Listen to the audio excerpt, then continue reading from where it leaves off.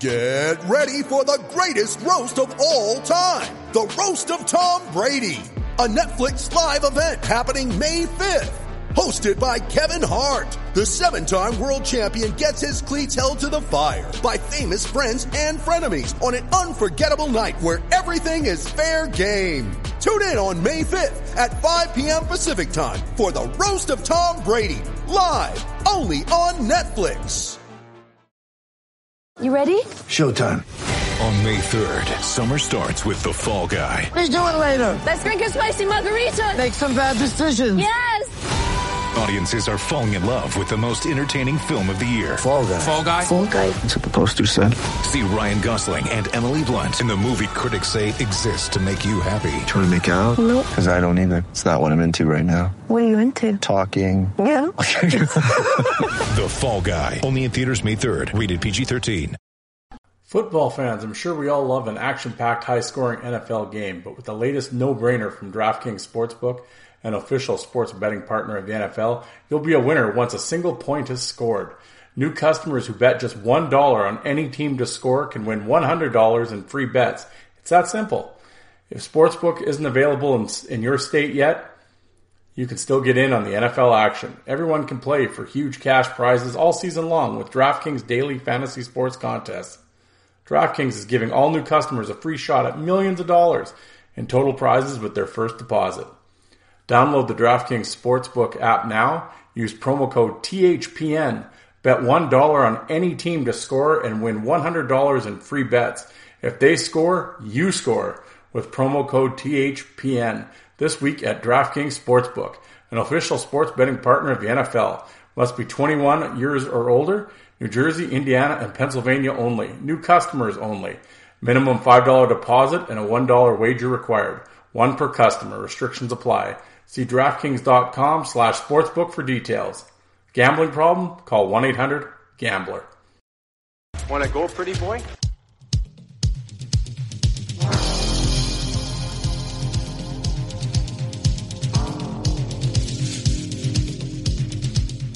Two minutes by yourself and you feel shame, you know, and then you get free.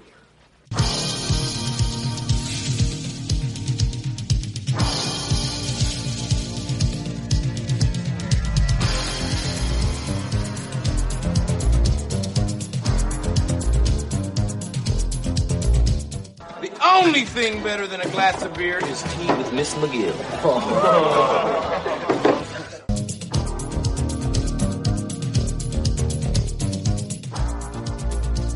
And welcome to the Fourth Line Boys podcast. My name is Darren. Thank you very much for tuning in. Episode 164 of the Big Show, some Enforcer-based podcasting coming at you, brought to you by the Hockey Podcast Network. How's everybody doing out there? Another Sunday morning. I'm actually recording this Saturday night. Saturday night's all right for fighting. Here we are, hanging out in the basement at the palatial estate known as Fourth Line Voice offices here in Martinsville, Saskatchewan. How's everybody doing? If you're hopefully you're having it's easy like Sunday morning for you, or you're probably most likely listening, judging by the numbers, it's most of the time it's Monday morning, on the commute to work.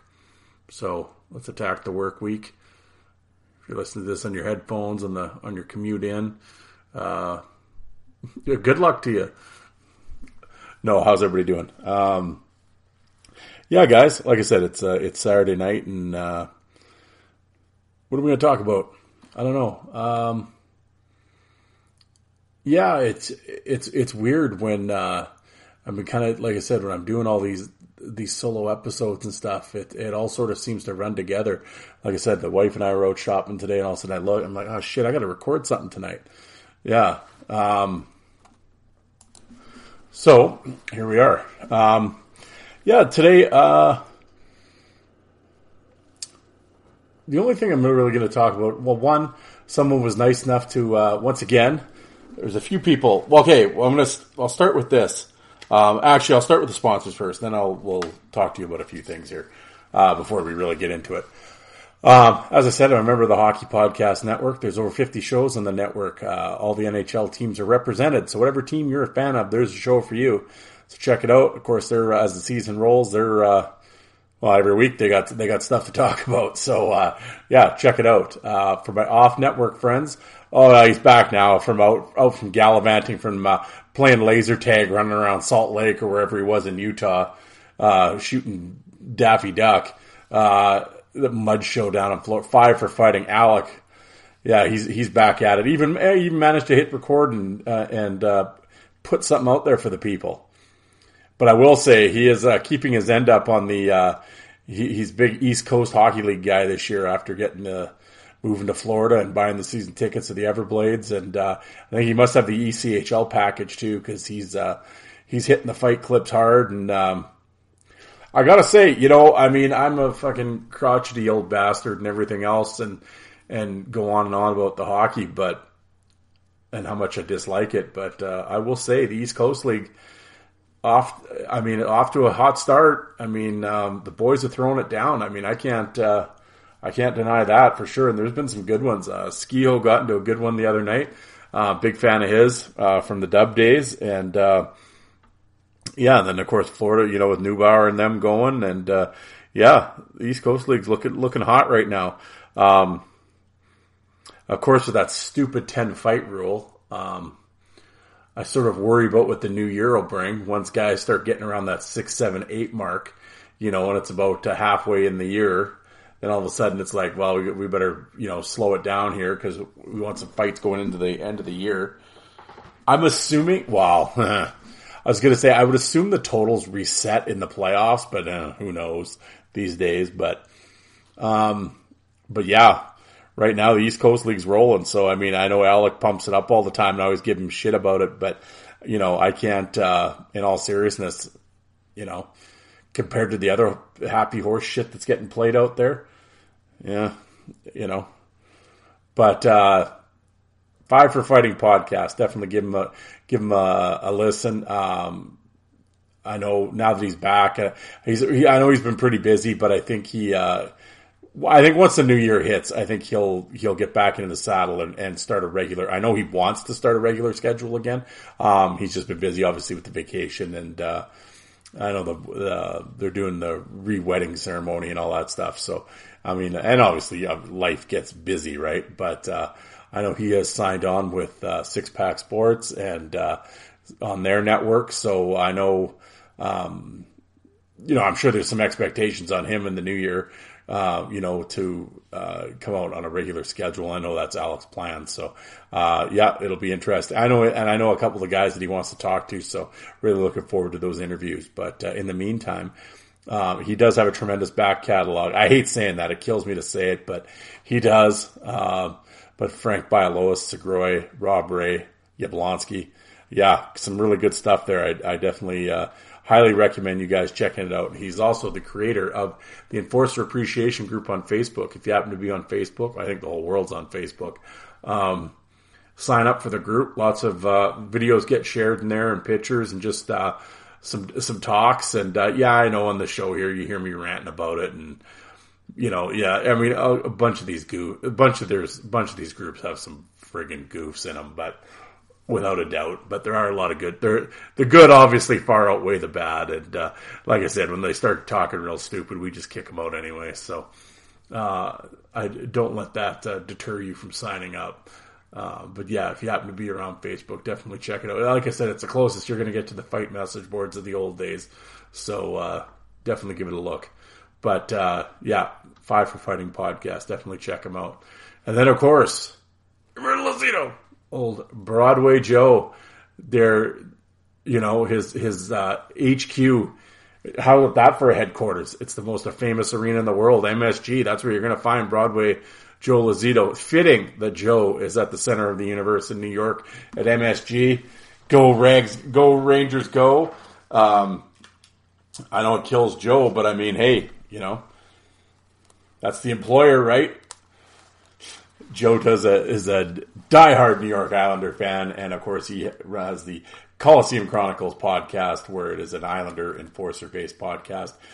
He has had tremendous guests over the last couple of years. Fakota, Dean Ewan, Strudwick, Asham, Trevor Gillies, on and on. Work has taken Joe away, and he has become a lot busier lately. So the interviews it's getting a little tougher to find the time, as we all struggle to find time in our lives to do this. But so bear with, because I know Joe has some things planned, and if he can get some of the guests that he's working on, it'll be tremendous for everybody. So in the meantime, we are anxiously awaiting Broadway Joe and the words of wisdom.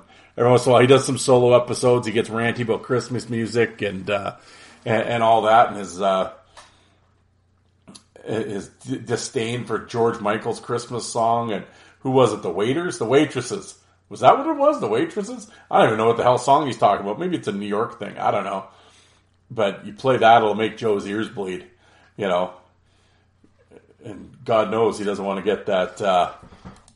What's going on back there? I got yelling at him. You're distracting me here in my halfway through my intro here, and I'm getting bothered. It's like Joe when someone yells Oscar Lindbergh. He's looking around. What's going on? Yeah.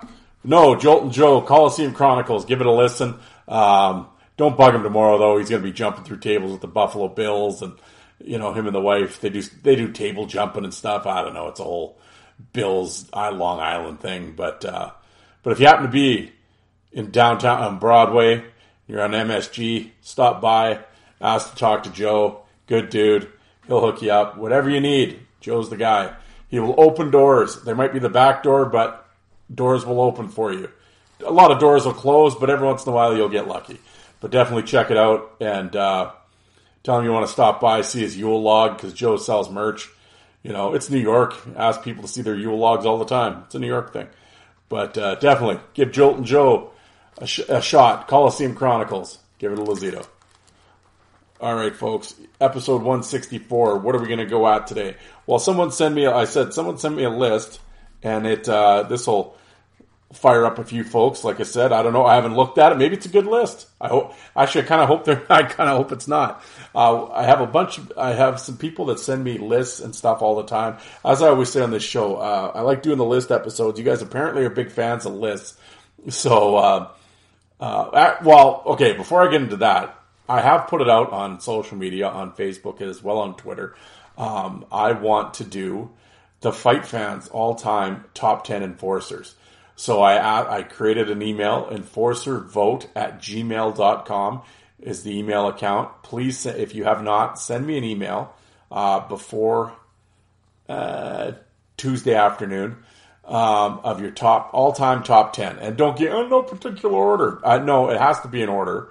I even wrote that in the post. Don't write in no particular order. It has to be in order. I get 3 emails from guys in no particular order. Like, holy shit, is reading comprehension that tough? Come on, boys. What are we doing? Then other guys, I just can't do it. It's just too tough. It's like, okay, guys, work with me here. It's just for a podcast exercise. We're just bullshitting Fight Fans talking. We're not fucking landing planes here. It's, we don't have to take it that serious. I think we can just do a list. It's anonymous. If you send me the list, I'm not going to... Oh, and John wrote, I'm not doing that. It'll be anonymous. Don't worry about it.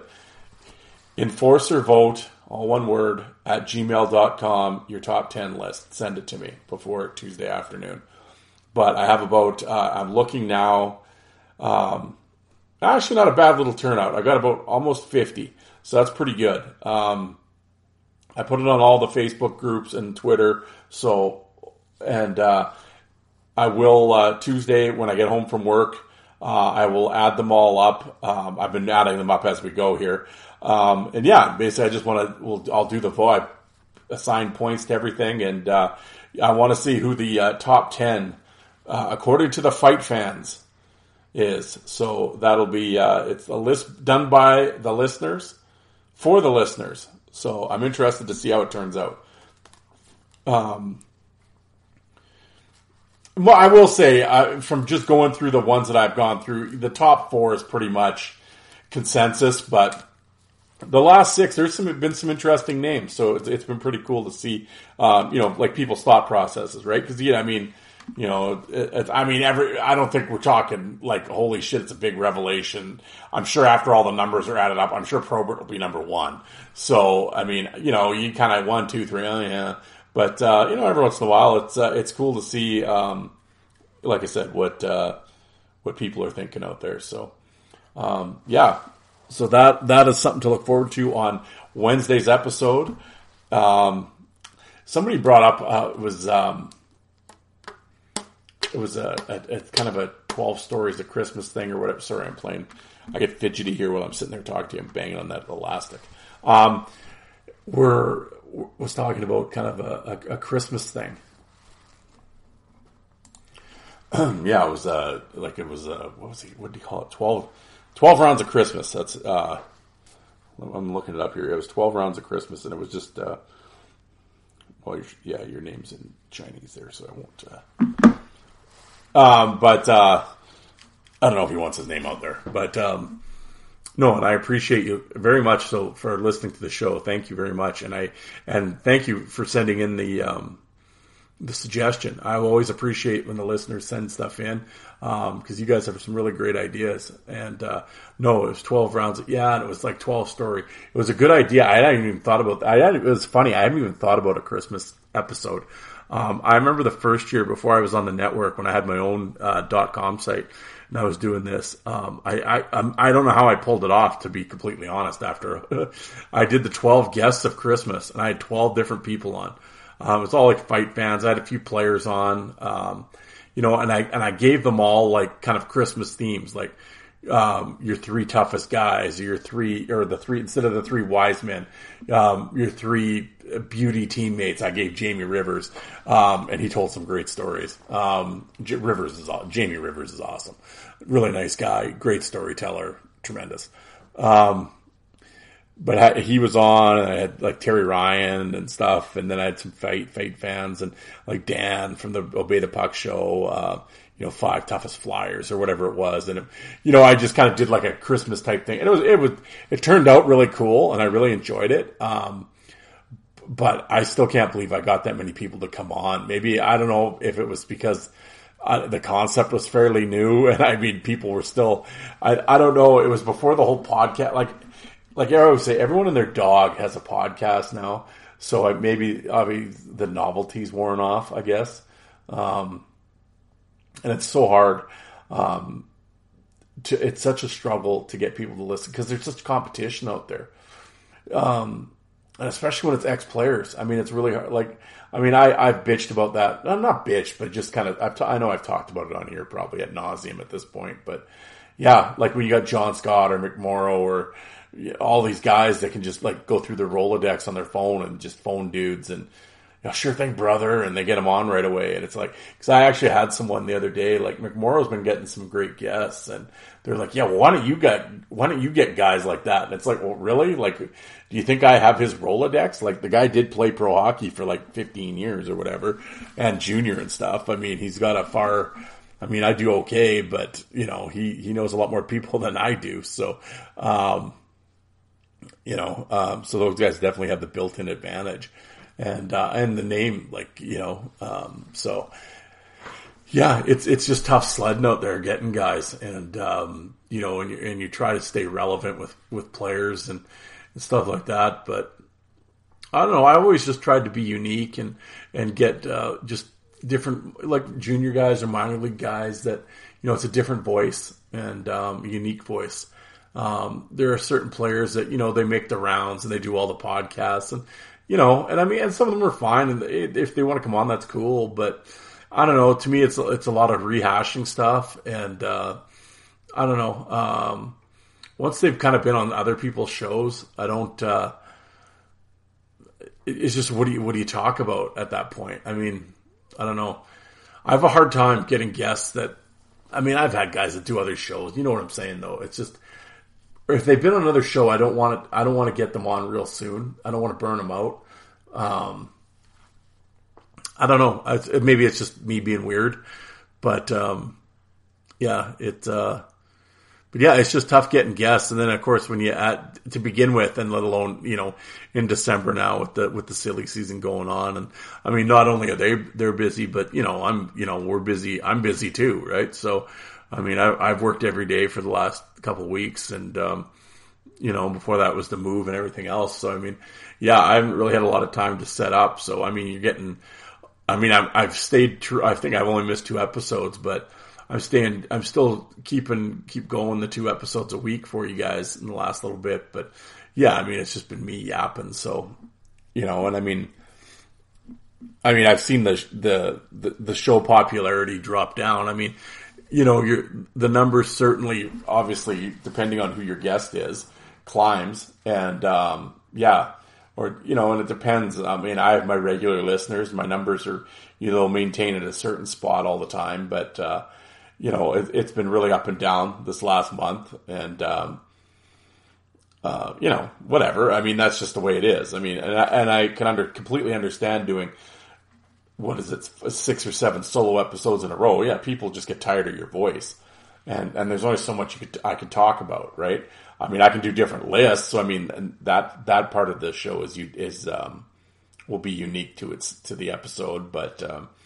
Other than that, I mean, how much yelling can I do about new hockey and everything else? So it's like, I get that it gets fairly tiresome, but like I said, guys, hang with me here in the new year. I have got some ideas coming, and I will definitely get back on the interview train. And I will. I'll definitely be doing that. So bear with. But after all that rambling, where was I? I don't even know. Hold on. Where's my? I will say, somebody did ask me, and I kind of addressed this in a previous episode, but they asked me about, pardon me, about starting a podcast. And I was just like, don't. Seriously. I guess, I don't know if I'm the person to ask about that. I mean, I'm certainly not going to try to come across like, it's me and Spit and Chiglets taking on the world. I guess just in terms of, how long I've done it for is the point of asking. But, cause I think I read somewhere that the average podcast lasts 13 episodes. So I guess I'm at 164. So yeah, I'm doing pretty good, but, you have to love it. Seriously. I get really frustrated with guests sometimes and all the bullshit that comes with that. And some days there's some days you just don't want to record. And I've had a few of them lately where it's just like, you got shit going on or whatever. You're just tired or you're just not into it. You just don't feel like talking, but you have to. I promised Isha and the network guys that I would do 2 shows a week, and, and I'm going to honor that. And, anyway, to get to your question about the podcasting, figure out the reasons why you're doing it. I mean, I think you have to be passionate about it. I think a lot of people, and I've seen it even with some of the network shows that have just come and gone, they start off hot and heavy and, this is going to be great. And the first couple episodes are real fun to record because they told their buddies they were going to do it. And they sat around one night and recorded, and it was awesome. And they had some beers and it was a good time. And then, but then reality starts setting in. When we got to do episode 2, 3, and 4, I mean, you start phoning around, I can't tonight, whatever. I got to take the kids to hockey, or I got to work late, or I picked up an extra shift, and, we'll do it next Thursday. Oh yeah, sure thing, bro. Next Thursday, next thing you know, it's been 3 weeks and they haven't recorded anything. And I've seen that happen, and I've heard the stories of that happening over and over again. So, and you're just, like I said, it depends what you want to do. If you just want to get together with some friends and just do a hockey show and you just talk about current hockey, or if you're Leaf fans or whatever your interest may be, okay, if you can handle. And it's tough because there's a lot of time, even when I started, it's like you hit record and you start to see. That was the thing though. Like, I guess I was in a different spot than most people that start podcasts. I mean, most people get on social media, they're on social media, and I'm not trying to whatever, this is how it is, but they don't really have any followers. They might, have some followers, but they don't really have a big social media presence. And then it's like, I'm going to start a podcast and everyone's going to listen. well, if you have no social media presence, who's going to listen? I mean, you can't just, I have a podcast, come listen. Well, who are you? You know, that was the plan. Well, Kevin was initially who started all this. That was the plan, was to build the social media presence first, to at least get a following, and then start the podcast, which I continued on to do. So I sort of had a built-in audience. Now, granted, it's like I have 3,000 at the time. It was like, I have 2,000 followers on Twitter. They'll all listen. Well, probably at least half of them aren't active on Twitter anymore. And then you have some bot accounts, I'm sure, or whatever. So, I mean, you're probably only going to get a couple hundred people to listen, which is fine, whatever. But at the time, you have this mistake, like follower count is how many people are going to listen, or, I'll be big now. Like, well, no, because even now I have over 6,000 followers on Twitter. 5,500 of them don't listen, for sure, you know. So you got to go on Facebook. You got to branch out. You definitely have to promote. And at the same time, and maybe this is me personally, but there's one thing to promote, then there's another thing to me to spam. And there are some shows that spam. And I can't do that. To me, it comes across really desperate, but some people don't have a problem with it. You know, at the same time, well, that's how you do get your name out. To me, I think you become more irritating than anything else. So, I wouldn't do that. But I mean, I put up my episodes once a day, like every morning, you know, usually when I get to work or whatever, I'll post them up again each day. And even then I feel like I'm spamming, but I think the biggest thing, if you're going to do a show, is do something you're really interested in. And be consistent. If you're going to come out every Monday, do an episode every Monday. Don't every 3 weeks or a month or whatever, because I was terrible at that at the start too. I was inconsistent and I'd hit and miss and whatever. Since I've got on the network, I promised them a Wednesday and Sunday shows, and I've done that, and I've seen my numbers grow because people get used to, they slot, because there's so many podcasts now, and I think people that listen to podcasts there's some people that just like, I only listen to one show. But a lot of the people that I know that I talk to, myself included, I listen to a number of podcasts, and they each have their days and whatever. And so it's like, the Fourth Line and the Civil War podcast I listen to, those are my Wednesday shows. And then whatever, Rogan's on Thursday or whenever, and you know what I mean? And, so everyone has their listening schedules. So if you start missing that mark, they're just going to forget about you and keep going. Cause like I said, there's so many options now.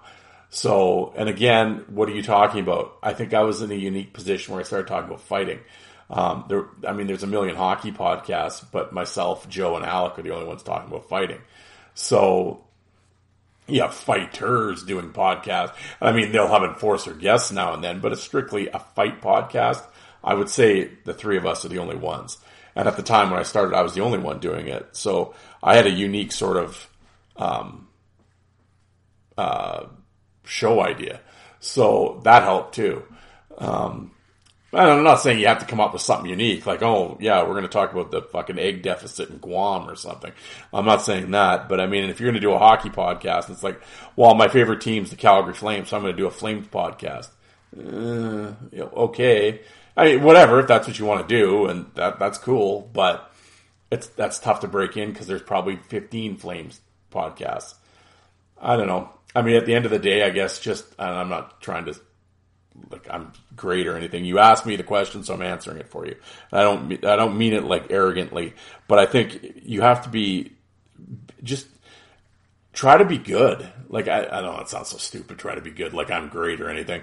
But I think in terms of I'm not saying that, but just like in terms of like research. If you're gonna talk about something, research the idea, or, you know, be informed. Don't. People will know when you're bullshitting. People know when you don't know what you're talking about. They can see right through it. And I think if you continually make a good product and you're consistent, your show will grow. I'm not saying it's going to get you on a major network or anything like that, or, you know, get you to TSN. But if you want to, that's my advice, is consistency, and just try and don't. One of the biggest things, and I'm guilty of this, especially lately with these episodes, and I mean, I've been doing it for a while, so I'm a little kind of used to it, but be prepared. I can tell the episodes when I'm prepared, and then the other episodes when I'm just winging it. Kind of like this. When you're 26 minutes in, I could tell when I'm rambling. Well, I ramble a lot, but when I'm prepared and I'm crisp and I know what I'm going to talk about, I can feel it in the episode. It goes a lot easier. When I'm sloppy and all over, I'm kind of just like, oh yeah, I got to do a show. Okay, hit record. Yeah, I can, you know, fiddle fuck my way through it, but I don't know. To me, I think the product suffers a little bit. And I'm not going to lie. I think in the last little while with everything that's been going on, yeah, my show has, I don't want to say they've sucked, because I think some of the lists have been good and the discussions have been good, but I haven't been good. I know that. I've had some good, segments, but, I've missed on a bunch of shit too, you know, and that's my fault. And, but I just haven't had the time to do my research like I have. That's another reason why I didn't want to get a guest on. I've never had a guest on when I wasn't ready. And, I've been ready with questions, and I will never, to me, that's disrespectful to the guest to start with. That's the main thing. And then two, it's disrespectful to the listener. You know, cause they're tuning in. You're asking them to take time out of their lives to listen to your product. And then you like, just shit the bed, and I don't know. To me, that's embarrassing. I can't do it. I've listened to shows where you can completely tell that that's what they're doing, and or they're just going to wing it, or they're just going to sit there with Hockey DB open and just ask random stupid questions with no thought. Like, I don't know. I don't want to do a show like that. So don't do a show like that, because again, I think the listeners can tell, and so that's my advice. Be consistent, research. You know, I mean, if you're going to do something, because this takes a lot more time. I think that's the other thing. I'll end on this, because I know other people are like, I don't give a shit, just get to hockey. I will, guys, I will. But it was a question I want it, and if the guy's going to do a fight show and stuff or whatever, I want other fight. That's the thing. I want to say this too, because it's been brought up, but it gets mentioned every once in a while, like with Joe or Alec, that there's like competition. And there isn't. Not at all. We help each other out. We'll send each other guests. Like, I mean, there's been times it's like, well, you should talk to him. You'd be better on your show, or it'd be better on you, you know, blah, blah, blah. You know, no, there is no competition in that sense. But at the same time, we all, you know, we all want to be the main, the main fight show. I mean, that should always be your goal, is to try to do better than everyone else. I mean, that's the goal. It's not trying to, at the same time, you don't have to shit talk or shit on anybody. Not at all. And I love the fact that Alec is back and doing it, and Joe is rolling along, and yeah, it's great. And this guy asking me, I didn't ask him what kind of show he wanted to do. He just asked me about a podcast. But if it's another fight show, hey, cool. At the same time, I want it to be good, because I want to listen to it. And if it's more content and the guy's got a unique voice and a unique take, I want to hear it. And if, and I want to hear him interview guy. That's what I always said. Actually, Alec, myself, and Joe could all have the same guy on the show. We could all interview the same guy, and all three interviews will be different, just because of the way we approach things. So that's cool. To me, that's cool. And, yeah, and if this cat wants to start another fight podcast and talk old school hockey, shit, I'm down for that. So if he's asking me for help, that's why I want to give him help. I want shows to come out and be, but I don't want them to come out and suck. So it's like, yeah, if you're going to do it half-assed, don't do it. Because I can tell you now, and I said this to Alec, I think, when he was starting, and he was telling me about it, and I told him, and I would go and ask him what I said. Like, and if it was true or not. It's a lot harder than you think it's going to be. And it takes a lot more time it's a lot more time consuming.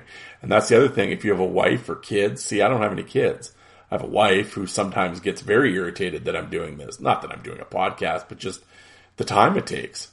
You know, I mean, it's a little easier in the house now that we have space and she doesn't have to listen to me. But when we were in that 2-bedroom condo, there was some nights that I try to get home before she, like, I get home from work a lot earlier than she does. I would try to get the episode done while she wasn't at home, you know, so she didn't have to listen to it. But there was obviously all my interviews were at night, so she's sitting in the other room trying to mark books or watch TV or do whatever, have her relaxing time. And she's listening to me yammering away about fighting in hockey in the other room. So it's like, yeah, there's a few eye rolls at a few times. And, you know, I felt bad for her because, I mean, I wouldn't want to be sitting in the other room listening to her do a teaching podcast or something. Like, I wouldn't want to listen to that. So it's like, I don't blame her. But I mean, so you have to find that balance in your life too. And it's going to take up time. And especially if you're going to be consistent with it. And like I said, if you're going to research, well, you know, okay, everything takes time. So there's a lot more time that goes into this. So be aware of that. I can't stress that enough either. So yeah, good luck to you, man. And I'm looking forward to it. Let me know when you release the first episode, and I will, like I said, yeah, and I'll try to help any way I can, retweet it and let you know, or if you need a guest or whatever. Like I said, I don't know what the show is. So if it's for all I know, it could be a stock market show. I don't know. But, you know, well, if we go by real estate speculation, I'm a guy, I like to buy high and sell low. So get me on. I'd be a great guest. But, no. So, yeah, anyway, sorry to ramble on there, but there was my answer to a podcasting question. But, no, we'll get on to hockey here, but one of the things that I got brought up to me, it's over, I guess this could be like the myth and reality portion. And I've talked about this before, but it's just like over and over again. And some guy puts a clip up, and of course the announcers are even going on about it. Why do clean hits lead to fights? They go on and on about this. Oh, it happens all the time. No, it doesn't. Why? What is this narrative? Like, it's just some media-driven bullshit, and like everybody goes on about it. It was even in the Facebook group the other day. This guy's yapping about it. Yeah, that's the only thing that bothers me with these fights is they're after clean hits, and that shouldn't happen. We shouldn't have to fight if it's clean. And if it's dirty, I'm all for it. But if it's clean, why? Who? Oh, because here. And again, I don't know how many times I have to bring this up, but it's like, okay. So I went and looked at the top 5 hitters. Where's my list? Here it is. Gunas, Reed, Hathaway, Tanev, whatever. I added them up. Between the 5 of them, they actually had exactly 500 hits. 5 of them combined have 500 hits. The top 5 hitters in the NHL. Do you know how many combined fights they've been in? 7. With 2 of them having 0. So there you go. The top 5 hitters in the league, 500 combined hits, 7 fights. As far as the team totals go, LA, Carolina, Dallas, and Edmonton have 2 fights as a team, and Washington has 1. So apparently no one's been hit on those teams, I guess. Really. I will say, though, I was actually surprised that the Islanders and Ottawa had 10 fights each. And actually, the Islanders and Ottawa, yeah, that actually surprised me, those totals. But, yeah, I mean, you have teams with single digits. So, no, clearly there isn't fights after every hit. Stop with that shit. Example number 2, Nicholas Cromwell. Get Cromwelled. Career fighting total, 0. Somebody actually put a thing up with Crosby, Ovechkin, all this total number of points, total number of hits. And like Crosby and all these guys had like 500 or 600 career hits, and Ovechkin had 3,000 career hits. Oh, Ovi's a tank. Blah, blah, blah. Career fighting majors for Ovi, 4. But he's throwing 3,000 career hits. 4 fights. He has the same amount of fighting majors as Wayne Gretzky. But yeah, Ovi's a bad dude. Oh, don't mess with the Russian bear. Oh, yeah. Okay. But, to my point, 3,000 hits, 4 fights. So no, hitting does not lead to fighting. I mean, when they show highlights and stuff, and when you see clips, it appears that way. But the numbers clearly, but again, why look into anything or investigate anything? And even the guy that was showing the hit or whatever, and then the fight, the announcer's even crying, yeah, Steve, this is what I hate when it's a clean hit and they have to fight. It happens all the time. And the other guy, oh, I know, and blah, blah, this is what the problem with one of the game is. And oh, God. It's just like, no, it doesn't happen all the time. But whatever. How about Trouba throwing some hits there? Somebody's asked what I thought about him. It's like, yeah, well, the hits were all clean. Like, yeah, those are some tough shots to take.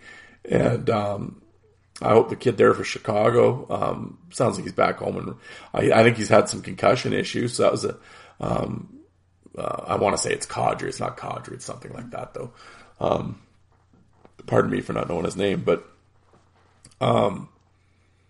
yeah, that's a tough hit, and you never like to see that. I mean, but at the same time, it's a clean hit, and it just got the puck caught in his skates and was looking down, and yeah, and it's a tough shot. Guy stepped up on him, and then of course, yeah, and then you get all the guys, keep your head up. That's the first thing they teach them. Oh yeah, fucking gym class heroes giving the NHL guy tips about keeping his head up. Yeah, okay.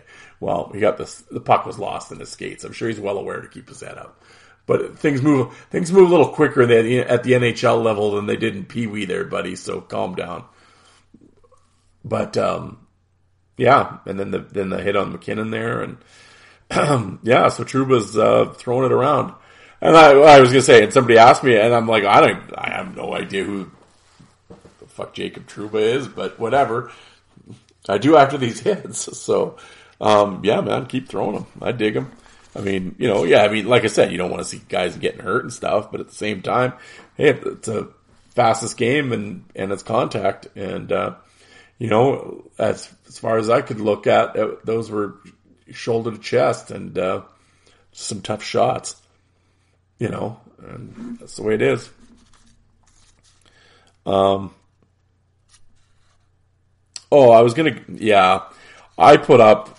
I wanted to see the response with that whole. It was last year, the year before. It's been gone around. It's the Brendan Dillon, Austin Watson fight that was mic'd up from a couple years ago, and I put the clip up, and I was just talking about how embarrassing it is, and it was funny because I went and put like a Tony Twist video up about Twist talking about fighting, and just the contrast that. Like Dillon and Watson would have probably pissed themselves if Twist was after him. And it was just the difference in the approaches.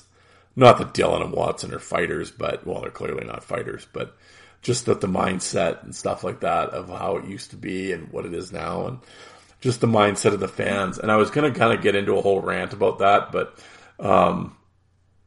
yeah, we're like 40 minutes in, and so I want to do this Canucks list and kind of get out of here. My throat's killing me, but I'm kind of I will go into that.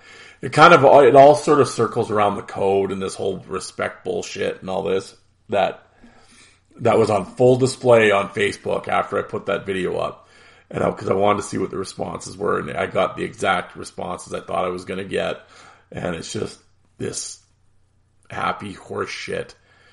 And like I said, fight fans have completely lost the plot to why there's fighting. It's just this respect. Oh, it's a brotherhood, and oh God, why? No, it's not. Why? But yeah, I just don't have the energy to fucking yell about it tonight. I just don't. It's so. This whole code thing and respect bullshit is so mind numbing. I don't get it. And like I said, this is I expect that goofy shit from hockey Twitter Gen Zers, but these are in fight groups with supposed fight fans, and you read it and they've just completely lost the point of what this all is. I mean, I know the game's different, well, completely different, and I know the mindset of the players is completely different, but the idea of it should... I'm often surprised, I don't know why, but I'm often surprised at how far gone the game has from the 70s, 80s, and like the game I grew up with. And I mean, it's like, oh, it's better now. You know, I'm not talking about that shit. I'm just saying with the mindset and what goes into it. Because we can talk about the speed, the change, the equipment change, the rule changes, and athletes and everything else. You strip that all away. It'll always come down to nature and physical aggression, intimidation will always win. And I know the taboo word is bullying. Everyone likes to throw playground jargon around when we talk about grown adults playing hockey, apparently. But nature will always beat nurture. And it's like, it's been proven over and over and over again. But no matter how many times it's proven, the fans just cannot wrap their heads around it. This soft ping pong hockey doesn't work. When the chips are down and it's down to nut cutting time, your happy horseshit pond hockey, yeah, it'll work in January. In some, third game in 3 nights on the road. You just want to get out of town. Yeah, that'll work then. Come the playoffs, it ain't going to work. And it's been proven over and over and over again. And people still do not get it. Hockey people get it. Well, apparently old out of touch ones get it. But then they're told by the next generation that they don't know what they're talking about. You can yell at Tortorella not getting it. Don Cherry not getting it. Meanwhile, between them, they have 3 coaches of the year in the NHL awards and a Stanley Cup. But no, they don't know. The writer for The Athletic knows. Oh, yeah. The guy on Sportsnet knows. Stevie Dangle knows. Yeah, okay. So, now, are they right about everything? See, and that was the thing with Tortorella talking about the goal and that was bad for hockey. I know what he meant. If you weren't so busy raging at the TV and yelling about okay boomer and all this stuff, if you listened to what he was saying, I understood it. But idiot Gen Zetter doesn't. He just yells at Torts, doesn't know what he's doing, puts a little dinosaur emoji. The Athletic geek, yeah, see, this is why I told everybody we don't want Torts in Chicago. Because of this mindset. Oh, that's why I said, so if Tortorella doesn't agree with your new age mindset, then he shouldn't have a job in the NHL. That's where we're at with writers now. Yeah, I don't agree with him, so don't hire him. Okay. The Athletic, written by the unathletic. Yeah. I should make a t-shirt of that. I could have sold that around on the internet for Christmas. The Athletic, written by the unathletic. But, yeah. No, the whole code thing and stuff, like I've always said, I want to do a whole episode on it and stuff like that, but that was sort of my first shot in terms of the debate, and I wanted to see what the response was. I knew what the response was going to be, and you guys did not disappoint. So, anyway, let's get on to this Canucks list, shall we? While the hours are getting slim here.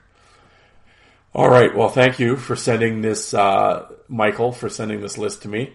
It was the top 20 fighters in Canucks history.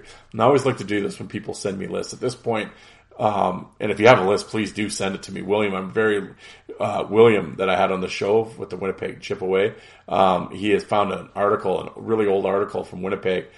John Ferguson talks about his top 10 all-time fighters. I think it's from like 1980 or something.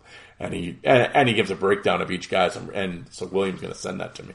Really looking forward to bringing that list to you, because especially from that time period, it's always kind of cool, right?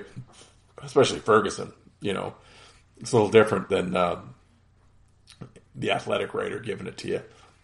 So, I mean, anybody that sends me a list now knows kind of what the whole gimmick is and what I'm doing here. So, like I always say, I won't click on the link until right now.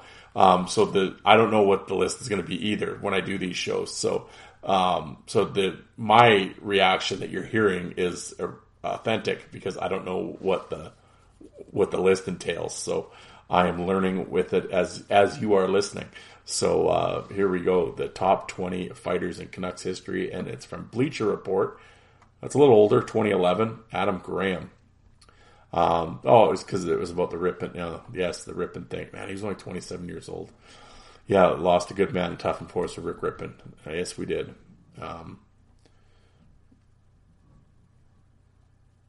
To find out, let's take a look back at the ultimate tough guys in the 40-year history of the Canucks. Criteria now, I rank these fighters is based on the number of fights as a Canuck, how successful the player was in those fights, the quality of opponents, and overall power and fighting skills of the player. Jeez, okay, this guy really broke it down. But before I begin, I must credit hockeyfights.com and dropyourgloves.com as the sources for all the fighting statistics. Oh, one's gone and the other one sucks now. How things have changed in 10 years. I reference in this list such as the number of fights and fighting records for certain players. Yeah, drop your gloves. You could vote and stuff, and take those fight records with a grain of salt. But I dig it though that he did that's cool. This actually should.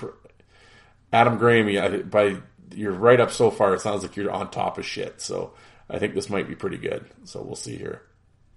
I do not need to see the video. Number 20, Scott Walker. Well, we're off to a good start. At 5'11", when I didn't take on many heavyweights, he simply wasn't in that class. However, his fights were always entertaining and usually consisted of an all-or-nothing style with Walker holding nothing back. Good example of his fight is with Dodie Wood in the 96-97 season. Rarely any jersey grabbing or hugging from the pit bull he wanted to throw down, and he did so on 32 occasions in regular season play and 3 full seasons as a member of the Canucks. Yeah, Scotty Walker was awesome. Really great fight. Yeah, the Wood fight was really good. His fights with Mike Keane were really good. And he had everybody remembers when he got busted up with a cheap shot from Michel Petit in that line brawl. He's got blood all over his face and everything, and he just beats on Petit. And yeah, but I'm a big fan of Scott Walker. Tremendous. Yeah, good call. You're off to a good start. Oh, really? Well, there you go. Yeah, Adam might be, maybe he might even be a listener of this show. Either that or he's on, I'm liking your cut of your jib so far, Adam. Number 19, Dave Richter. Never thought I'd see Dave Richter on a Bleacher Report article. Very good. 6'5", Dave Richter. Only played in Vancouver for 2 seasons, 86 to 88, and he fought 14 times. Richter's a big, strong guy. Good fights as a Canuck. Despite his fight card lacking very many big-name opponents, he won most of his fights. Did a good job protecting the skilled Canucks. Richter fighting Gord Kluzak for the Bruins back in 87 while sporting the Canucks' vintage yellow jersey. It's worth mentioning Richter once fought the Canuck current GM Mike Gillis, although Richter was playing for the North Stars at the time. Richter, there's a guy that seldom gets talked about. For any of the younger listeners out there, for the people that don't know, definitely hit up YouTube and check out Richter. He was at North Stars Philly. Not that I'm trying to profess like I'm a big Dave Richter expert. I'm not at all. Because I can remember getting some old, like I said, 80s assorted DVDs, and I'm like, who is this guy? He's just like chucking lefts, and it was just like, what? And like a big dude. Had a great fight with Probert. Check him out on YouTube. Richter's got some good shit. Definitely underappreciated for sure. But cool, he's on the list though. That's all right. Number 18, personal favorite of mine, Alex Stoyanov. Oh, what could have been? Here we go. Yeah, Stoyanov is mostly known as the guy that traded away to acquire Marcus Naslund, one of the most lopsided trades in NHL history. But while Stoyanov's hockey skills were no match for Naslund, his fighting ability was extremely respectable. In his 62 regular season games with the Canucks, Stoyanov managed a 7-6-1 record in 14 fights. The fight at Dodie Wood. Dodie Wood's name is popping up everywhere. Is an example of top tier, but it's an entertaining fight in which Stoyanov gets the decision. I know what a 7-6-1 record. I'm like trying to think of his fights, but Stoyanov was in its beauties. I just put up a fight with him and Twist from the other night. I was a big fan of Stoyanov. Big dude, threw down. I see a bunch of his minor league stuff. He throw wide open. Yeah, he had the great fight with another really great fight. You should look up Stoyanov. It's Stojanov, who keeps texting me at 10 to 11 at night. And for those wondering,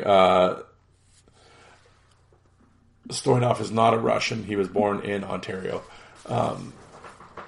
Because I noticed, I was actually last night, somebody on Facebook was like, who are the toughest Russian fighters? And somebody put Alex Stoyanov, and it's like, he's not Russian. But yeah, like I said, he'll always be known for that trade. And I mean, in hindsight, everybody, whatever. But at the time, I broke this down actually. If you went back and looked at Stoyanov's numbers, at that time, everyone was looking for Probert. It was the mid-90s. And Stoyanov came out, was a first-round pick, big dude, and he had good numbers. And, really good numbers in the OHL. Put up like a 20-goal year in the American League.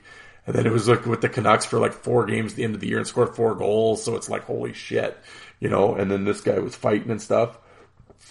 Yeah. And Naslund at the time in Pittsburgh was sort of just run-of-the-mill, whatever, second-line wing, soft European winger. I mean, that's just what he was. And he got, plenty of time in Vancouver and obviously blossomed to a great player. But, at the time, I mean, the trade made sense. Pittsburgh was really soft. Stoyanov showed a lot of promise. And, that's what I try to tell everybody. Yeah, okay, in hindsight, it's, I can't believe they did that. Well, okay. Now, but at the time, if you went back and you put yourself in that time period, it wasn't a bad trade. Like, Pittsburgh was soft as shit and they needed him. But I think Stoyanov was in a car accident or something. He got hurt and he was never the same. And it kind of killed his NHL dream. And I think he was kind of, who did I have on the show? I had a player that was a teammate with him on the show. Was it Paul Ferrone, I believe, that talked about Stoyanov just kind of being, just kind of not taking it down in Syracuse, just not taking it serious, kind of being out of shape and stuff. And, and I think that obviously, led to his demise in terms of his NHL career. But, yeah, I was a big Stoyanov fan at the time, though. Regardless, the dude could fight. Number 7. Oh, here, Ron Delorme. I'll tell you, this dude's list is solid so far. Savvy veteran by the time he was acquired by the Canucks, spent the final 4 years of his career and part of the 82 Cup final team. Delorme racked up 24 fights as a Canuck, but perhaps his most memorable fight came in the 82 Western Conference when he bloodied the face of Grant Mulvey at the Blackhawks. Well, that was a good one, but I would say his most memorable fight was against Jamie McCown. For anybody listening, Ron Delorme versus Jamie McCown, put it in YouTube, watch it. One of the best hockey fights of all time. Definitely check it out. 6'2", 185. Delorme wasn't the biggest fighter, however, he is rarely underestimated because of the speed and power of his right hand. Yeah, here you go. Great toe-to-toe battle with McCown that ends with Delorme getting one last powerful punch in with the right hand. It actually broke McCown's jaw. After his playing career ended, Delorme became a scout with the Canucks and is credited with being the man to discover Vancouver legend Gino Ojic. Delorme, I know Tony out there listening, he talks. Delorme's at all the Giants games all the time. They talk all the time. Says he's a really nice guy. Actually, Ron, thank you. He's been nice enough to sign a few things for me. Delorme was tremendous. With the Rockies and stuff, and then with the Canucks. I was a big fan of Delorme. Great fight with Semenko on YouTube. Definitely check it out. Tough dude.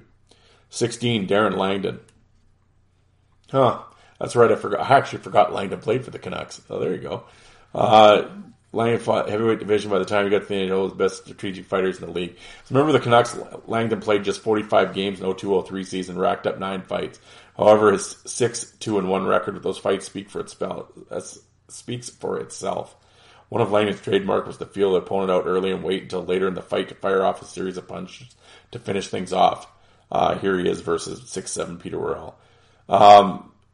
Langdon also had the ability to dominate weaker opponents like he did against Luke Richardson.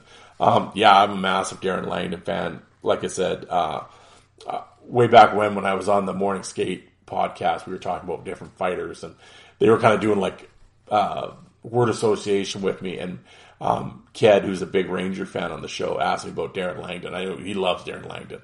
And like the one word I could give was like Picasso.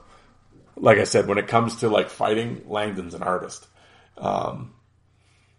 He really is. I mean, you go and watch, and I mean, undersized guy, and some people might find it boring. To me, I always found the art of the fight. Not everyone's Morasti, right? Or Rippin or whatever, toe to toe. And I mean, those guys, video fighters, yeah, those are fun to watch. Like Tasker and Sen's great to watch, and Morasti and Bosse and stuff. I get it. Yeah, those are really great fights. But I like the art of it too. And Langdon was like, he was undersized, so he's trying to survive. But cross grip, tie you up, throw with both hands, and wrestle, and but not like wrestle like Neil Sheehy wrestle. Like Langdon wasn't like that. Like Langdon would throw punches too. If you really want to get an appreciation for Langdon, you should go back and watch some American League stuff with him.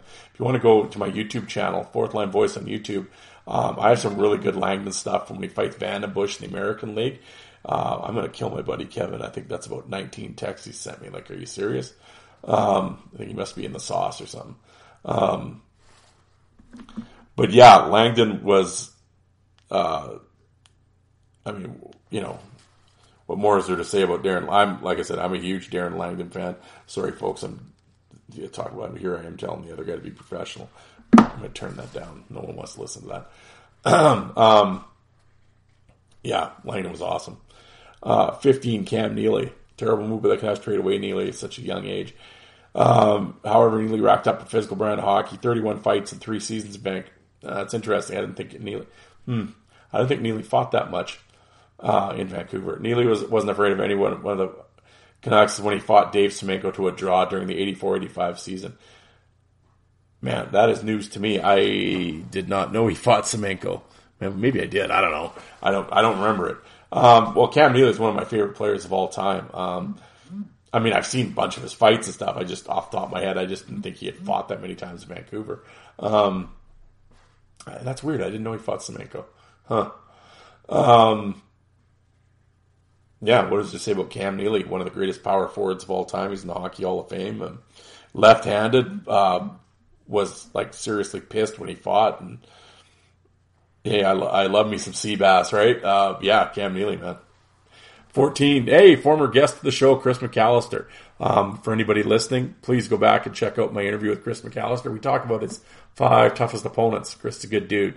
Definitely check it out. It wasn't that long ago that I had him on.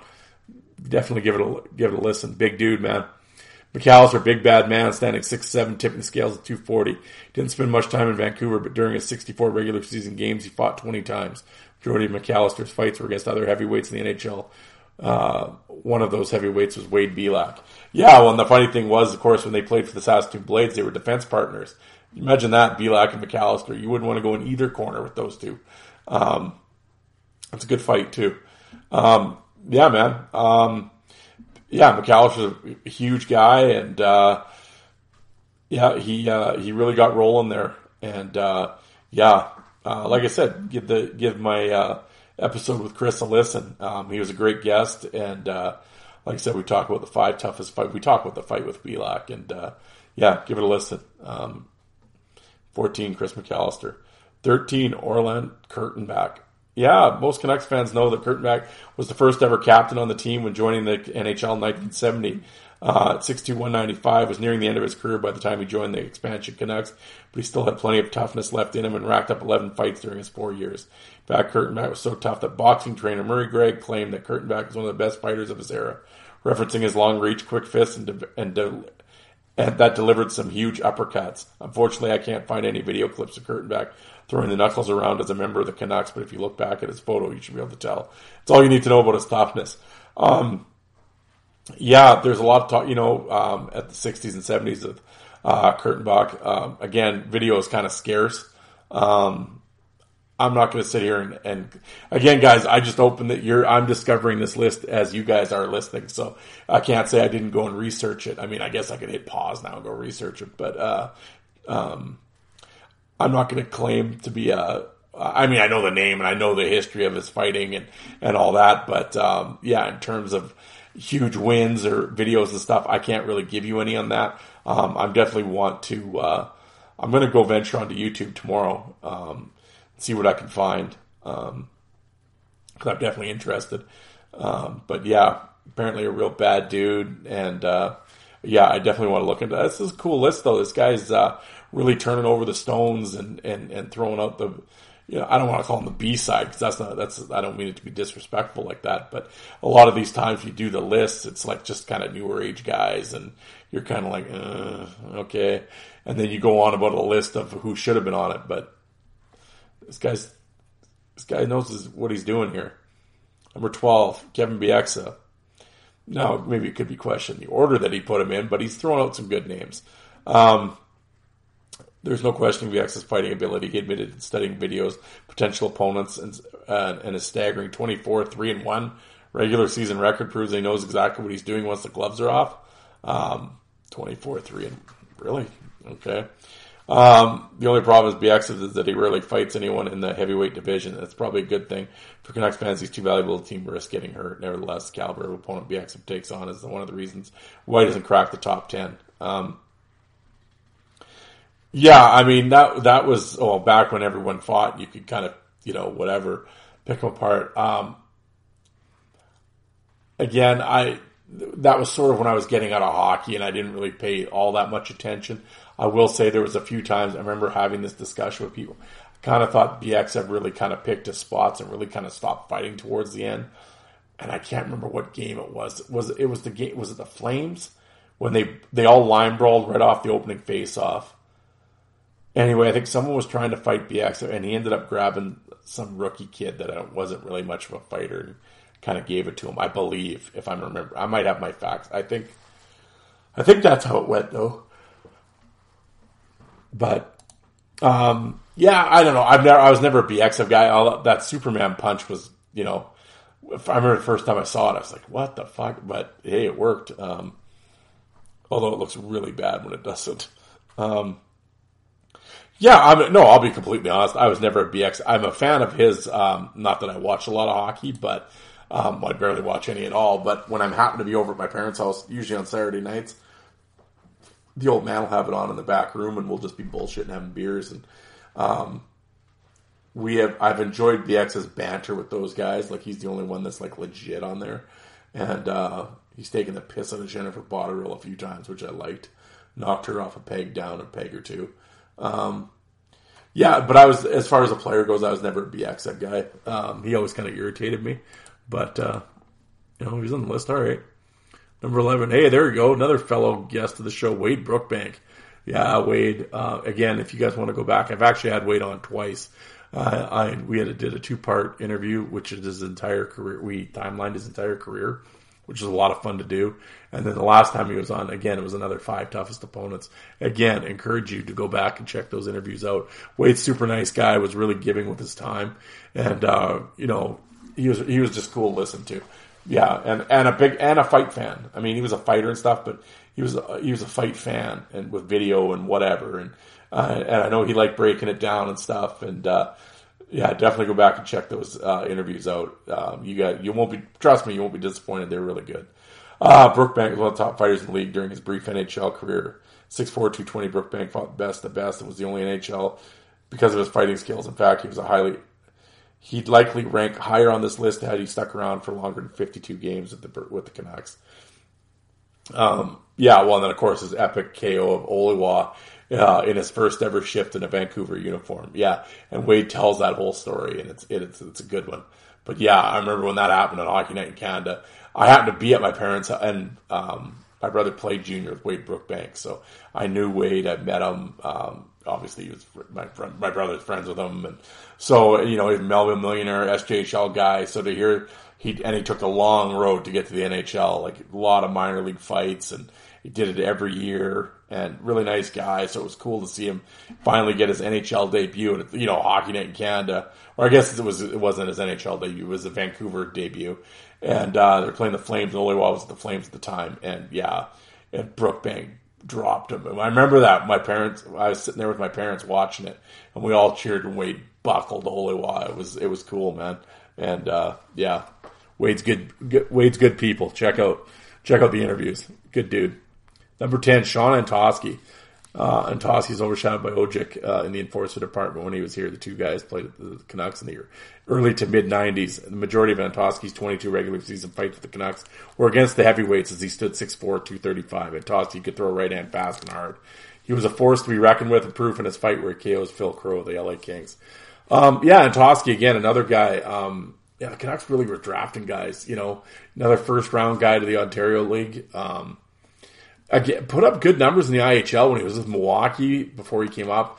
Thought he would play a little more. I don't really know the whole Antosky story. I mean, it seemed to bounce around and he was gone. I don't know if it was head injuries. I don't know what happened. He flamed out, like I said, for a first-rounder. But, big dude. I mean, I remember fighting Twist after Twist scored and shit. And, Antosky had some good tilts. Really good one with, was it Turner Stevenson? And, I don't have much to say about Antosky. I know who he is. I've seen him fight, but I don't have anything for or against him.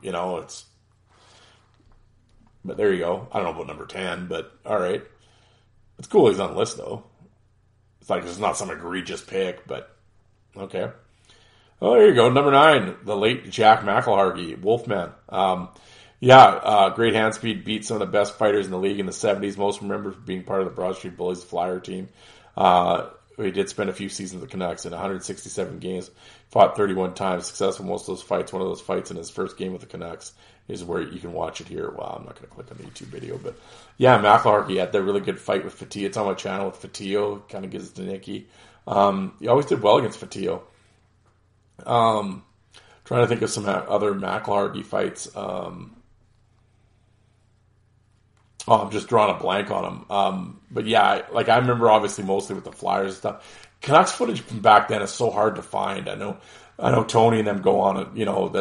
It's tough for them to, the Canuck footage just isn't out there and stuff. There's a lot of guys that unfortunately, when you're out there in that time zone at the time, just didn't see a lot of them. So again, older guys, I've seen his fights with Fatillo and stuff. Sparingly against other people. So again, I'm not going to sit here and start rattling off his fight card because I don't have it. But tough dude.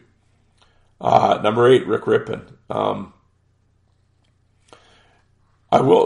thing I always say about Rippon, I mean, he was undersized and everything, but man, again, what a technician. And he had that arm block thing. I've never seen anyone do it. If you don't know what I'm talking about, go just type in a Rick Rippon and watch a bunch of his fights. Not just one, but especially the fight against Boris Velebek, because that dude's like 6'6". And it looks so funny with the height discrepancy, but then Rippon just gives it to him. But watch what he's doing in that fight. He blocks with his arm. That's a shame. And of course, he had his mental health issues and ultimately led to the suicide, unfortunately. And real sad story. And it's selfishly, I would have loved to have sat down and just talked with the guy. I'd love to have him on a platform like this to talk about just the technique that he came up with. And, Regina, I remember watching him here in the dub with the Pats. And, heart and soul guy, grinder, would run around and hit. Was a huge fan of him when on Canucks. And, he was tremendous. And I still got it in the Rubbermaid. I haven't brought it out yet. But, my Rick Rippon bobblehead proudly sits here. The money went to mental health. The Regina Pats were selling them a few years ago. And, rest in peace. But, he was tremendous. Number 7, Craig Cox. Well, there you go. Cox, he played for the Canucks from 84 to 88. Fought 33 times. Of course, his legendary fights with Bob Probert. Actually, the first fight with Probert was far better than the more publicized second one, which was a great fight too. But look up Probert and Cox round 1. It's awesome. Tough one. Brown, Kordic, and I love Craig Cox. Just a big surfer dude. He's from California. Surfer guy. Fight wide open. Just didn't give a shit. Yeah, I'm down with Craig Cox. He's cool as shit, man. Number 6, Darcy Hordichuk. From 2008 to 2010, was the main enforcer in Vancouver. How many fights did they say he had?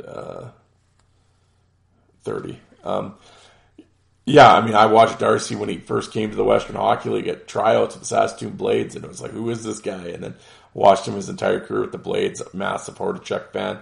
Nice guy. Talked to him on a number of occasions. He bounced around in a few teams, but Yeah, I mean, Vancouver, he's kind of towards the end, but I mean, would fight wide open, hit like a truck. Yeah, he was, I was down with Darcy Hordichuk. Yeah, Hordy's a good dude. And a lot of fun to watch tilt, that's for sure. Go wide open against anybody. And his fight with Mel Engelstad, which was Darcy's first pro fight in the IHL. Well, it was his first pro fight, but it was in the IHL against Mel Engelstad, who was like probably the kingpin of the league at the time. Is probably one of the best hockey fights of all time. The two of them, the two were great, but the first one, unbelievable. Number 5, Tiger Williams. Actually, I thought he would have been number 1, to be honest. Played 79 to 84. How many? 64 fights. Yeah, Tiger Williams, NHL's all-time penalty minute leader. Great player. Really a power forward. I think he certainly does not get the credit, like he's the penalty minute leader and whatever, but certainly doesn't get the credit for being as good as he was. Multiple 30 goals, 20 goal seasons, 30 goal seasons. Tiger was a great player and fought everybody, knew the role, stuck up for everybody. Wasn't the greatest fighter, but I mean, he'd give it shit. Sass boy, so I'm not going to knock him. But, yeah, Tiger Williams, man. Guy'd be making about $15 million a year if he played nowadays. Number 4, Harold Snepps. 4? 6'3", 250. Yeah, Snepps a big dude. Fought 45 times with the Canucks. He was a guy, I'll tell you, he played for a long time. You know, that mustache, and he'd get that look on his face, he'd laugh at you. Oh, man, I think it was Wendell Clark wanted to kill him. I remember watching that fight, and I wanted Wendell to get a hold of him. I hated Harold Snepps, but no, you just go back, big old D-man, right? Glassing out, placed top in front of the net. It's just one of those gritty sandpaper guys. I didn't actually realize he had fought that many times. But yeah, he was around back in the day. Yeah, man. Harold Snepps. I don't know what else there is to say. Again, I don't know. I'm not up to date on my Harold Snepps fight card or anything. I don't know. I'm pretty sure I wouldn't have him at number 4 on this list. I would have had him maybe at 20. I really can't. I'm trying to think of any real stand-up to kill him. But yeah, Harold Snepps. There you go. Number 3, Kurt Fraser. Now here's a guy I wish there was definitely more footage of in Vancouver. A great player. Fraser was the most underrated NHL fighter of all time, but people who watch the game closely, he's one of the best. Kingpin of them. Had 53 fights with the Canucks. He also got into a fight in the hallway outside with Chris Nyland one night. Yeah, who was it? Dave Farish. That's one of the one big knockouts. But yeah, man, Kurt Fraser fought everybody underside, but a great player. Put up some really good numbers. Real power forward guy.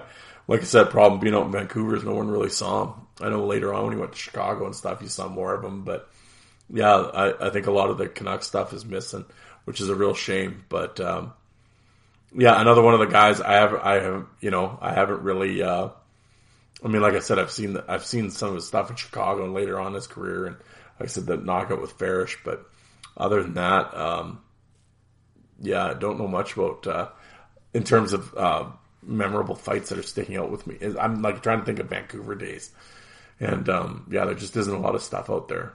But I know his rep was huge amongst the players. I think, obviously, like they said, underrated for sure from fight fans. And like I said, just because the people didn't see him back then. But, yeah, from all accounts, bad dude, man. Number 2, Gino Ojic. Fought 149 times and 127 in the regular season. 149 total, 127 in the regular season. Most all-time by anyone in a Canucks uniform. Gino was one of the best heavyweights in the league for a long time to entertain fans nightly. Yeah, he was a hero in Vancouver. He protected Bure, and yeah, I mean, what more is there to say about Gino Ojic? I remember watching in junior when he had the mohawk going, the blonde mohawk, and yeah, big tough dude. Did his job well, fought everybody. I would admittedly say I was never. I have a new appreciation from now as I'm with older, more mature eyes. But at the time, I was never an Ojic fan. but he was not afraid to cross the line. He did some dirty shit. But yeah, he was a tough dude. He had some great fights with, just with Marty and Louis DeBrusque, and never really. I think the stuff with Twist kind of really annoyed me with Gino, because he didn't need to do that. He always seemed to like kind of jump him, or just, I don't know. I never liked that, but Gino was a tough dude. Yeah, without a doubt, and he had some great fights. Over Ray and all those guys, and he did it for a long time. And I know he's had some health issues lately, so although I did see him out a little while ago there, so he looks like he's kind of bounced back and doing a lot better. So that's good to hear. But yeah, hero in Vancouver without a doubt, and definitely, I would. Yeah, and then number one, Donald Brashear. I know people might hate to hear that, but I mean, yeah, 1-2. That's how I'd have it too. 6'3", 230 during his playing days. One reason. Spent four full seasons and 2 partial seasons with the Canucks. 96-01. Fought 83 times. Yeah, he started with Montreal, was a young guy just trying to find his way. And, once he got to Vancouver and figured things out, he was a force. And I know a lot of people shit on Brashear and they don't like him. And I, hey, I'm right there with you. I'm not a brash guy either, but at the same time, I always say you got to give him his due. And, I know he's definitely in my top 10 of all time. Really. I mean, people might, but video is video, man. Go back and watch the evidence. I mean, you could probably count how many fights he lost when he was in his prime. Not many, and like I said, you can say whatever you want about his old Huggy Bear and all his style and everything else, but he fought on his terms, and he wasn't doing it so a bunch of geeks sitting on a fight board can give the win-loss record or shit on his punching or whatever. I mean, he didn't give a shit. Yeah, man. There you have it. Donald Brashear, number one of the Vancouver all-time top 20 fighters list. I can't argue with that. So, no, that was a real solid list. Like I said, I can't, some of his, I wouldn't have snaps there and Toski and stuff. I'd move a few guys around, but you throw all those names in there, that's a solid list, man. I don't know, off the top of my head, like who, you got May or Strudwick or whatever missing, but, overall, that's, shit, dude was throwing Fraser and Richter and them in there. So, for a writer of Bleacher Report, I can't take the piss out of that article. Compared to some of the lists we've done, that was solid, man. So there you go, the history of the Canucks. And I know Tony and Chris, those Vancouver guys out there, I always bust their balls. But man, the Canucks have had some tough dudes over the years, man. Some tough teams, and those late '90s Canucks teams. Go back and look at those rosters. I always bust their balls, and all that. But yeah, there's no denying. They've had some good shit out there. But and it was, like I said earlier, in the '80s and stuff, it was a real shame that a lot of that footage isn't out there. Just the late games, people weren't recording and whatever, so a lot of stuff is lost, which is unfortunate. But yeah, good history, solid history of toughness in Vancouver for sure. Although you wouldn't know about that lately, but I mean, you could make that article or that statement for 98% of the teams. So, yeah, guys, there you have it. Kind of a mishmashy episode, although that list was a lot of fun. I like that. Thank you very much for sending that. And like I said, I've if you're listening and you have not voted, enforcervote@gmail.com. Send me your top 10 list. I'm going to review them all Tuesday after work and record. And Wednesday's episode will be the Fight Fans top 10 of all time. Might be seeing Brashear again. We'll see.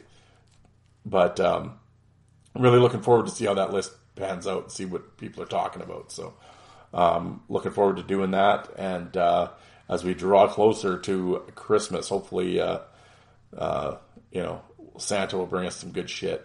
So we'll see. But in the meantime, I'm going to get out of here. It is 11:30 at night, and as you can tell, I'm losing my voice, and I got to work tomorrow morning at 7 a.m., so I'm not real thrilled about that. But yeah, guys, I want to thank everybody for tuning in. If you're on social media, check me out on Twitter and Facebook at Fourth Line Voice, as well as on YouTube. Fourth Line Voice, I have over 2,600 fights, all different leagues from junior to pro, whatever league you're looking for. I have them all sorted, so just type in the little search thing. NHL, WHL, go QMJHL. Go check out some Gino Ojic Laval footage. And actually, it's some AHL. I get some Donald Brashear AHL stuff too. But yeah, check that out and subscribe to the channel. And yeah, I'd really appreciate it. And and whatever I always say this, but whatever platform you happen to be listening to this show on, could you rate and review my show? It helps me out in the searches when people are if they listen to something and you might like this related show. So if you could do that, that would definitely help me out. And as I always say, I know it sounds corny, but seriously, if you're listening to this show, could you download the episode? Do not stream the episodes. I get paid by the download. I know it sounds so goofy at me, but it's true. And plus it helps with the numbers and just to see, like I said, I like to see the numbers just to see what's hitting and what's not. And I can tell by when you look at the numbers and the demographics and blah, blah, blah, and the whole analytics thing of it. We can only do that if you're downloading. I can't do it if you're streaming. So, but above all, I get paid if you download. Hey, I'm not going to lie to you. I'm going to be completely honest with you guys. So, with that, thank you everybody for tuning in. I hope you guys if you're listening to this on Sunday, I hope the rest of your weekend goes well. And if you're listening to it during the week, let's attack the work week, folks, and I'll talk to you on Wednesday. Thanks, everybody.